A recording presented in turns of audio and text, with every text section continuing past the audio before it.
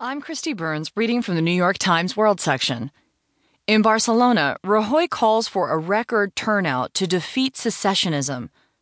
By Raphael. In his first visit to Catalonia since taking control of the restive region in Spain, Prime Minister Mariano Rajoy on Sunday urged Catalans to vote in next month's elections to defeat the independence movement and return the region to normality.